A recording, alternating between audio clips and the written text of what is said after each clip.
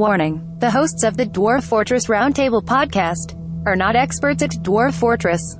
Even with the odd chance that they sound authoritative, they may not be correct. Follow their advice at the peril of your dwarves.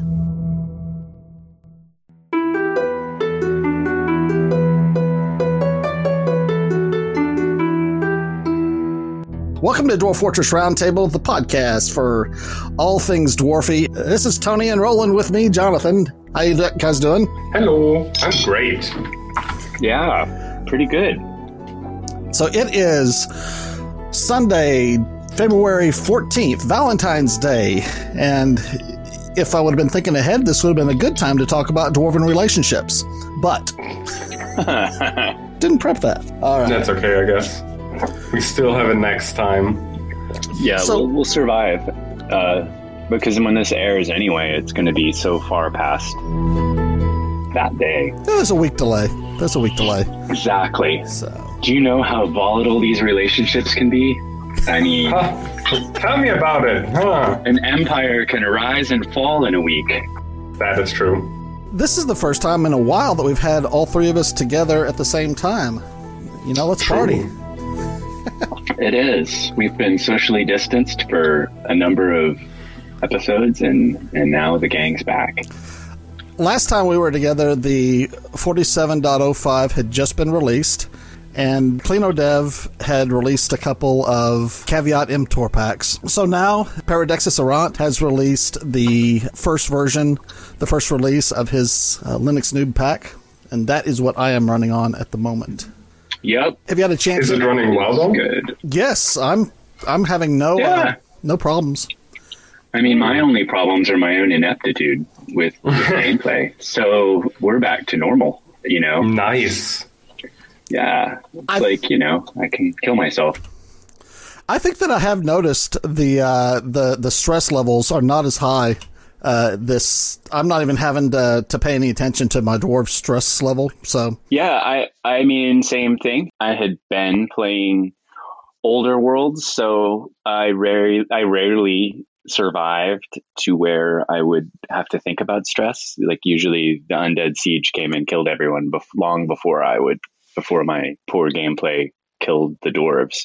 But yeah, now I'm going to roll I've started a very young world, and we'll see how it goes. Stop necromancy before it takes root. I did have a necromancer show up as a migrant, and instead of worrying about what was going on with that and how that might cascade, I just as soon as I found out that it was a necromancer, I exiled him. Oh, kill on sight, dude. Yeah, exactly. You got to kill it. Kill it now. No exile for the. When you see a brown recluse, you step on it. Find a tower. You step on it and you call the exterminator. Exactly. Just take it down. Exactly. But now I've got a vampire, and that's not quite so easily rooted out. But oh yeah, that can be a tough game. But yeah, I'm having my fortress now is like 4 years old, I suppose. I've got about 110. No, I look down here. I've got 98 people in the fortress, and it's going just fine. But that kind of brings up the main topic that I wanted to talk about today, and that is, as your fortress ages and your dwarves have dug more and more out, how do you keep any sense of organization in your fortress?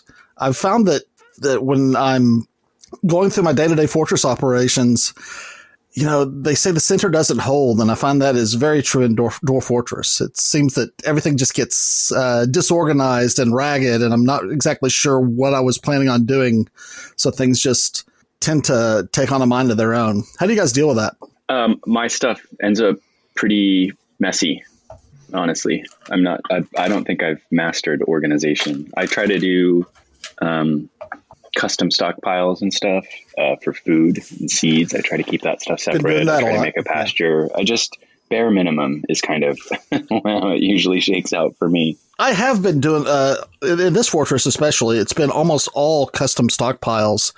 Yeah, so whenever I'm trying to haul things to the trade depot, there's some of the things that list as finished goods that I want to keep, and some things that I want to just ship out, because we don't need 720 bracelets and crowns and things like that. So that's the stuff that I like to sell. But the finished goods stockpile also includes things like crutches and ropes and basically anything, I guess, that is not in what they call arbitrarily furniture. Whenever a caravan shows up, I click on the trade depot and go to G, move goods to the trade depot. And then I run through my list, and typically I'll go down to crafts and move all the crafts. That's the way, especially I used to do it. Now I'm trying to reserve my masterpieces and keep them further away from the trade depot, so that all the things that I want to trade are closer to the trade depot than the things that I want to reserve. And instead of just selling all of my crafts, I will only sell the crafts that are within like 27 spots of the trade depot. That's working out pretty well, actually. So that's working out pretty well. But at the same time, I have learned to go into the stockpiles that I put near my trade depot and make sure that the only things that are in that are things that I want to trade. Because if you don't do that and you have a lot of stuff that you want to trade, it takes forever to navigate that trade menu whenever you have all of your stuff mixed together, and you have to go one by one and make sure that you're not selling a wooden splint to the elves. Yeah, you know what? I stopped putting things in bins, and I had a few bad experiences with the elves where just even them seeing rock crafts presented in a wooden bin made them go to war with me or whatever. And I was just like, you know what? Bins just suck. So I stopped using bins entirely. And I have yet to build a fort, and I'd say in the last year, where I used bins. You can still do like metal bins, and they won't freak out about that. What kind of bins? Metal bins. Makes sense. Yeah. When you have some trash metal like zinc or lead, then just do bins with that. Oh, that's a good idea. Yeah. Does that help? See, this is why I listen to this podcast, because I pick up so many useful tips from it. He listens to his own podcast. All right. But I do agree with the whole bin problem, because for some things, bins are excellent. For some things, they are terrible. I mean, if you are trying to trade with the elves and you have wood bins, then that's not going to happen. Trading is not going to happen, because you'll have to sort out everything out of the bins, and that's terrible. It will take forever. Having your ammunition in the bins makes your dwarves unable to pick ammunition up for some reason, so they don't do it and just run around without ammunition. On the other hand, if you have 6 million necklaces, then you might want to consider doing bins. Yeah. Exactly. That well said. One thing I just wanted to clarify: make stockpiles with everything in it, Jonathan. I don't do that very much at all. I do that when the fortress first starts, just to basically get everything indoors. And once I start actually organizing a little bit, I end up creating stockpiles, and those original stockpiles get removed so that everything gets moved in the rightful places. So no, I don't typically do stockpiles of everything. But if you look at the finished goods category of stockpile, that might as well be everything. I mean, there's you got crutches, and you got urns, and you got mugs, and you've got the fancy stuff that you're putting jewels in so that you can make some money. Yeah, I know it's annoying, and that is why I try to split up my finished goods stockpile as much as I can. For example, crutches, I get an extra stockpile either in or next to my hospital, so that the finished goods stockpile that is in my main crafting area is free of them. They're just ropes.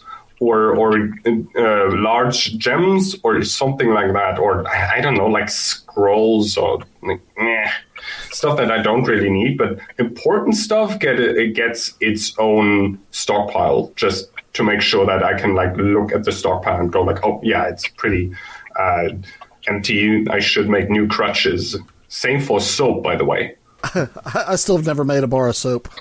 Oh my God! Oh my God! Yeah. What? Okay, that's you have homework. You absolutely have to make some soap. First of all, it's a very satisfying part of the game. I think very satisfying part of the game. So what do you do with it?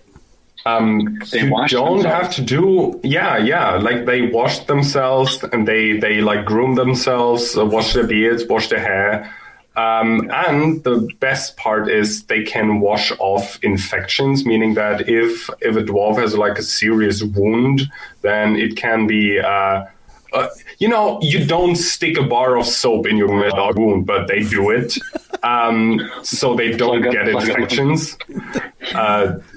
Medicine. I feel the need to clarify here. I know in general what you do with soap. I don't want to make people think it's the COVID-19 pandemic. I don't know what soap is for. Anthony Fauci has been telling me for a year now what soap is for. So I get that. Yeah, no, it's just for clarification that the dwarves actually use soap in a normal, I'm using soap sense kind of way. Yeah. That we normal humans in the real world would use soap, except for like I wouldn't stick like a bar of like thick soap into my dog wound, but okay. It's just a failure of creativity, my friend. You've never tried it. Yeah, I found it really useful because I've had dwarves die because they're like, somebody couldn't dress wound, no soap available, and I was like, no soap available. What the heck? That's true. So yeah, that's why I got into it. And then once you figure out how to do it, it becomes pretty straightforward to just get it right. Do you know what I mean? Like it's not like minecarts or something where you'll literally spend portions of time just trying to figure out how minecarts work. Like it's pretty straightforward. You just do this, and then soap. It's like it's not too bad. And if you have like a big cat industry, dog industry, like in general, like butchering animals going on. I don't know why I started with cats. We've talked about cat soap. Yeah. If you have that going on, then soap just becomes a natural byproduct of the whole chain. You just have to set up like some ash making, a lye maker, stuff like that, and then it just comes natural. And suddenly you butcher a single cat, and you have like 250,000 bars of cat soap. And you're like, when did that happen? Well, then, and we don't use cat soap around the house in real life, just to put that out there. Well, you don't have enough cats. But that's right. I just need more. There's lots of feral cats around here, so I guess I could. It's a failure of my own imagination, apparently. But no, it's definitely a thing that I use because inevitably, like, there's too many cats and dogs. Like, it just kind of happens over the growth of a large horde, and you don't want to have 10 frames per second, so you end up having to cull some of these lovely beasts. And so, that's why I usually end up with dog soap or cat soap. It's not because I'm a sadist or anything. So, a quick aside, what is a Fedzulben's Fist? That is like probably... Yeah, go ahead. I was going to say, isn't that one of your undead? One of your intelligent undead? Is that probably. Is that what it is? It says that it's a wild animal. I've got one attacking my fortress that I had seen. Oh, yeah. They do sometimes count as animals or animal men, but they're actually like intelligent, like civilized beings, but they like transformed so much that the game now counts them as animals. Oh. Try to think of it like not as animal, but like a bestial, that would make more sense. Do you think you could, what was it called, Jonathan? It's called Fedzulben's Fist, and it's dead now. My squad. You know what you should do is create some Fedzulben's Fist soap is the challenge that I see for example, do that. Okay, well then, so tell me what the workflow is from the time that you kill something to the time that it becomes soap. Well, from if you have no soap industry at all yet. Yeah. Okay. What you want to do is you need a butcher workshop. Got one. Good. Great. You need what's it? A furnace. Ashery. A wood furnace. You need a wood furnace first, and then an ashery, and then you just need the soap maker's workshop. Okay. So butchery. Do you actually have to render the fat, or does the soap? No, they do it itself? automatically. Yeah, they do it automatically. It's pretty neat. So yeah, Yeah, thanks, stores. shades of the Paper Street Soap Company coming up into my head. Sorry, old reference to old movie Fight Club. Old movie? Oh Yeah. God, It I'm is old. now. It's like 20-something years old. No. It was No. 1999, right? Scheisse. Yeah, Oh. great movie though. Anyway, so yeah, there's a lot of stuff about soap in that movie. Yes, it's. Hey, you know what? They know about injuries and keeping your injuries clean. And They know about the making same soap principle out as of- the dwarves. Oh, I got him. Yeah. Cats? Do they do cat soap? No, they I didn't can't do cats, remember but now. they sure did do human soap. So Oh, nice. That's great. I always want to scrub myself clean with the fat of my enemies. Who wouldn't want that? Wonderful. Wait for the modding community is all I've got to say for this game, because I guarantee you're going to be able to use Goblin soap once that Steam release comes. Or Elven soap. well, could you not do that anyway? Can you not butcher a goblin? Well, no. I mean, sadly, you can't, because it counts as an actual sentient creature. I know it's like a whole discussion about this. Like, are elves sentient? But your Yeah, I dwarves think- won't eat them. Yes. I think, yes, they are sentient for the purposes of the... Well, if you can trade with them, they're probably sentient. Yeah. we can dislike their sentience, but... Agree to disagree. Anyway, I think we the kind of mod? spiraled away from the original theme, Soap. actually. I think Soap, you're my right. God, soap. Yeah, like entropy, fighting entropy in the fortress. Fighting One pitch good in the way. podcast, yeah. Yeah, like one good way of doing that is, for example, making elaborate industries, like not just baseline industries, but actually like overshooting by a lot. So, for example, making a massive soap industry to the point that you can just buy out the traders every single year just using soap bars. Is it dumb? Yes. Would it work? Yes. Would you fight entropy doing that? Absolutely. Would it be a great story for your podcast? Oh, absolutely.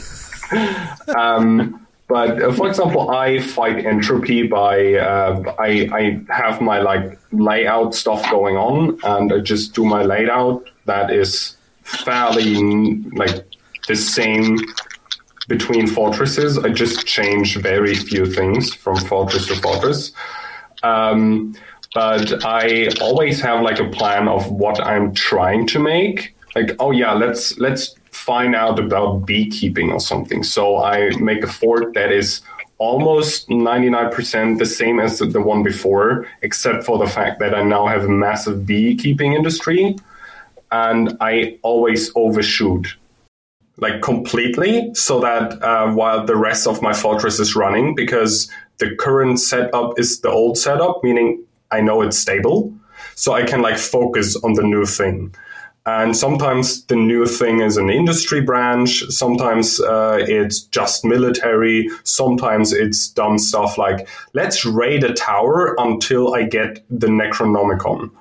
It doesn't really matter. I just do so, and most of the time I do things very like alike than the fortress before, meaning that I do a lot of the dwarven toilet simply because it's quite efficient when you like try to get rid of things. But sometimes the game still is like, oh, you're trying to make bees work? Well, guess what, buddy? You don't have any bees.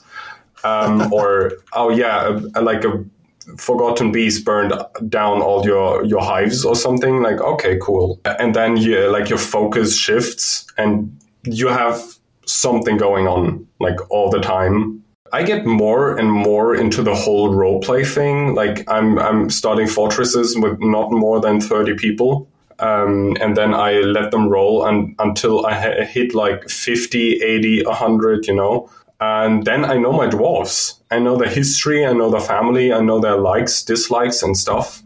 Because if you just get like 100 dwarves, 200 dwarves in the first year or the first 2 years, then it's too much and they like blur into this weird mess of like minions at your disposal. And I try to like keep it very close, very like family branches kind of thing, so that I know, this family is like a beekeeping family and they got a kid. So I just note down that this kid is going to be a beekeeper as well, or something like that, And do you think they ever wonder, do I have free choice, or is my fate decided for me?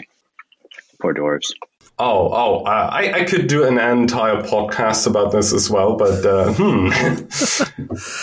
would like to do that, Roland, but I get to where I just feel like it's taking so long to get through a month of game time if I'm reading, which, I guess it's what are you in the game for? What yes. fun do you get out of it?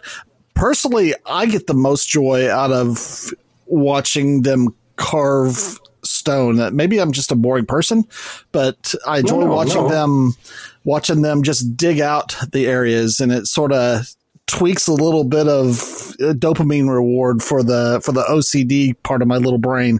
That whenever, so they have dug out this massive area of stone and they've put it all into a pretty stockpile. Now let's go have them dig out something that's, look, they hit this beautiful blue stone, this cobalite or whatever it's called, by the way, which is now my favorite stone in the game because I like dark blue. Really cool. And I like it whenever they make lots of thrones and tables and all kinds of stuff out of this dark blue stone. It's great. But yes. So that's it. It's like, it's kind of what you want to draw from it. Yeah. Like Roland said, he wants to do the role play thing. That's awesome. He's able to do that. I mean, I get a little impatient sometimes waiting for them to dig out. So I will I have my frame rate set to unlocked. So like right now they're cruising along at 322 frames per second, which is fantastic. I gotta say, that's one of the things I respect about Krug Smash so much is that there's no way that I could go deeply into these dwarves and I mean, you are given a lot of information about your dwarves, but there's so much that you have to fill in yourself. And he does such a great job of bringing personalities out in those dwarves that he puts on his weekly episodes. So no question. I'm just not good. I love watching it, but I'm not the best at doing that myself. Yeah, I do get it. It's not very easy because just playing the game, skimming along and like having your horde of minions is super fun. I know, but I have to say that I got into the game because I wanted to slow pace things. Mm-hmm. And like the whole roleplay thing about Dwarf Fortress is so relaxing to me because I know that the game is waiting for me, so I can just sit here for like 44 minutes reading descriptions of like just 10 dwarfs and imagining them in my mind, what they're wearing, how they act and stuff. And for example, now I have a military dwarf that is really depressed because he had to butcher some elves. Now I'm gonna assign him away from the squad so that he can like recuperate and drink some wine with his family and stuff. Just so that, not because I don't want him to get like crazy depressed or something. Like, honestly, I don't care about that. It's more about the whole thing of I'm trying to like make it a bit more special, like making it about a single dwarf, I'm sorry, I missed that. What did he do to the elves to make him depressed? Oh, no, not the elves aren't depressed. The elves are dead. He got depressed because he had to kill the elves? Yeah, he saw some dead bodies and did not like that. Gotcha. I thought they were supposed to care less about that now. Are you seeing that?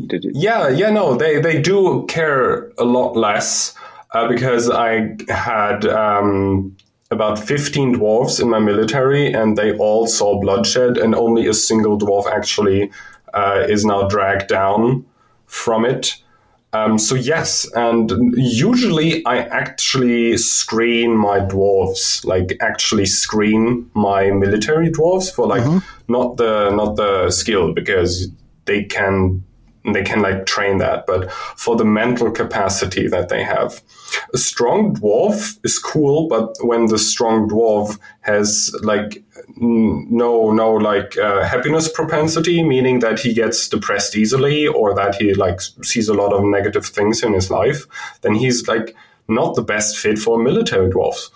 And the man that is has basically no empathy at all, but is somewhat weak, is a better fit simply because, I can train him and I can assign him to the pump stack for 2 years so he gets buff. But I cannot make his mind change so much. Can do only little tweaks, Right. And now this man actually got so depressed that he killed his friend. And now another person is sad. Another person's dead. Yeah, and that happened because I was talking about reassigning him and didn't do it. But, this is the little things that I do. And when I get into the hole, I'm trying to find, even if it's small things, like my Barony likes lead on everything. So I try to make lead statues of her and put it in her room. Even if it's small things like that, I can put so much time in this game simply by just looking at the tiny details.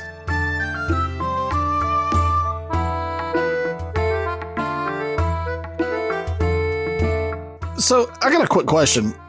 We were talking about organization and bringing stuff to the trade depot. Do either of you know how to filter the trade screen for furniture? I have not been able to find anywhere in the trade menu how you can see your furniture, except to go just to the all and see everything. I mean, you can just search for it, I guess. You could just type in thrones, like rock thrones, and then just thrones show up. But just want to remind you, yeah. You know what? I need to send you a Valentine's Day box of candy because I did not even know that freaking existed. Which one?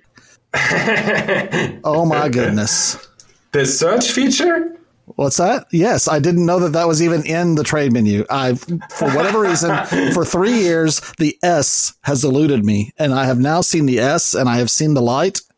Wow. Huh. Who knew? You did. I didn't, but I do now. Thank you. That's made my life so much easier. Does it work? Yeah, sure. But trading furniture is a bad thing because it's quite heavy. Well, that's okay. It all ends up right beside. Like I said, I put all of my goods that I want to trade right next to the trade depot anyway. Okay. So, and it's also easy to make and easy for them to make nice stuff. So, but yeah, you're right. It is heavy, so they won't be able to carry as much of it away. Wow.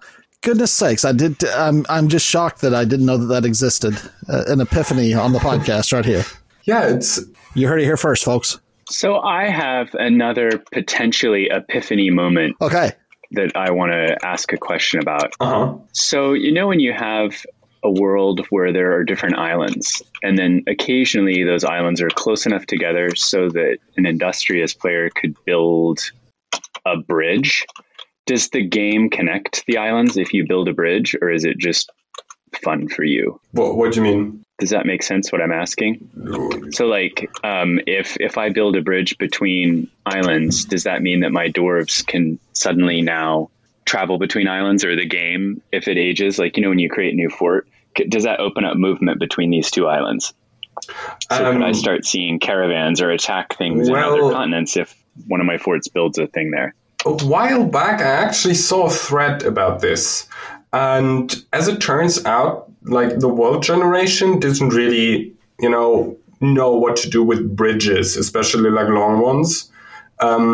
So you won't really get any trade caravans suddenly coming in, but you can use them as an adventurer. So suddenly going onto a small island that was impossible to get off before is now suddenly an option. So an adventurer can do it, but the caravan doesn't seem to like it.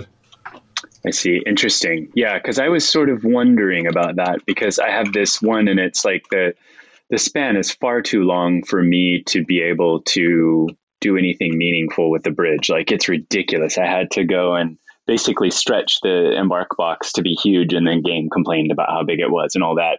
So I just dug a tunnel with big ramps. And so now, if you use the trade depot, that whatever it is, capital H, or what is the thing that capital D? Capital D, yeah. Shows you wherever, yeah, it shows you where the trade depot can go. like they can go under there. They should, like, it's a huge tunnel underneath the ground. So I was just kind of hoping maybe that would mean that I could attack things down there and all of that. So was it this island? Is it under an It shows ocean? I'm connected now. Or is it under a lake? Yeah. And when I look at the world map now, it shows my fortress spanning the islands here. So I think I may have reunited my continents. So this will be interesting. See if I can raid things in other islands and stuff now. It looks like I can. Well, that's fun. Huh. And they will call it the Tony Strait. Well, yeah, I mean, I'm wondering, because now it says that this doesn't say inaccessible anymore. That's interesting. Huh. Now it says 22 days travel, but we could do that. Oh, that's cool. So even your squads can actually use the bridge. That is nice. Yeah, I embarked on this island in the far south, and then I connected the islands, and now, I can now kill these elves. Oh, that's so great. satisfying. It's basically a whole island full of elves that are at peace, and they're not connected to anyone. That's wonderful. But you know what this means, guys. right? You know what this means, because I'm pretty sure the threat that I saw was from the old update, like the one before, without the whole squad and like going out and killing things. So maybe that changed. Maybe this means that when you send a dwarf to like a settlement and go like, hey, yo, we are approachable now, then maybe they do actually send people then. Well, then the question that I have now is I'm going to retire this fort because job well done.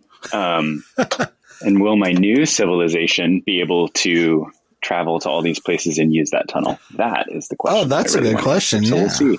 Because maybe the game has time to reset a little bit. Yeah, let's see. I mean, because it's not this thing wasn't connected to my fort. So, hey, I'm about to see if this works. What an exciting world we live in. I love it. Somebody's probably listening here and they're like, oh my God, dude, there are threads and threads and threads about this. And I'm like, I just discovered something that everyone knew. like searching your trade goods.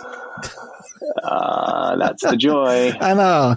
Yeah, I think this would be a good place to stick in the fact here that we like talking about Dwarf Fortress, but we don't know what we're doing.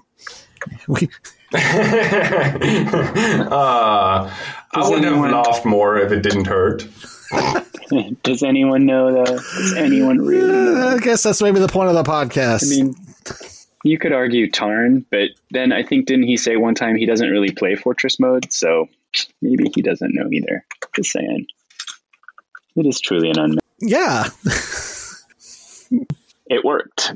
I bridged the islands. You can do it because I just set up far, far away in a different continent, and these two were inaccessible, and now they are accessible. Well, that's cool. Is sweet. That is sweet. Doggone exciting as that. That is just super. So all I did was dig a tunnel to connect the island, and now everybody can get to it. So that's fun. If you look at the long view, then your fortresses can shape the world in ways that we didn't expect.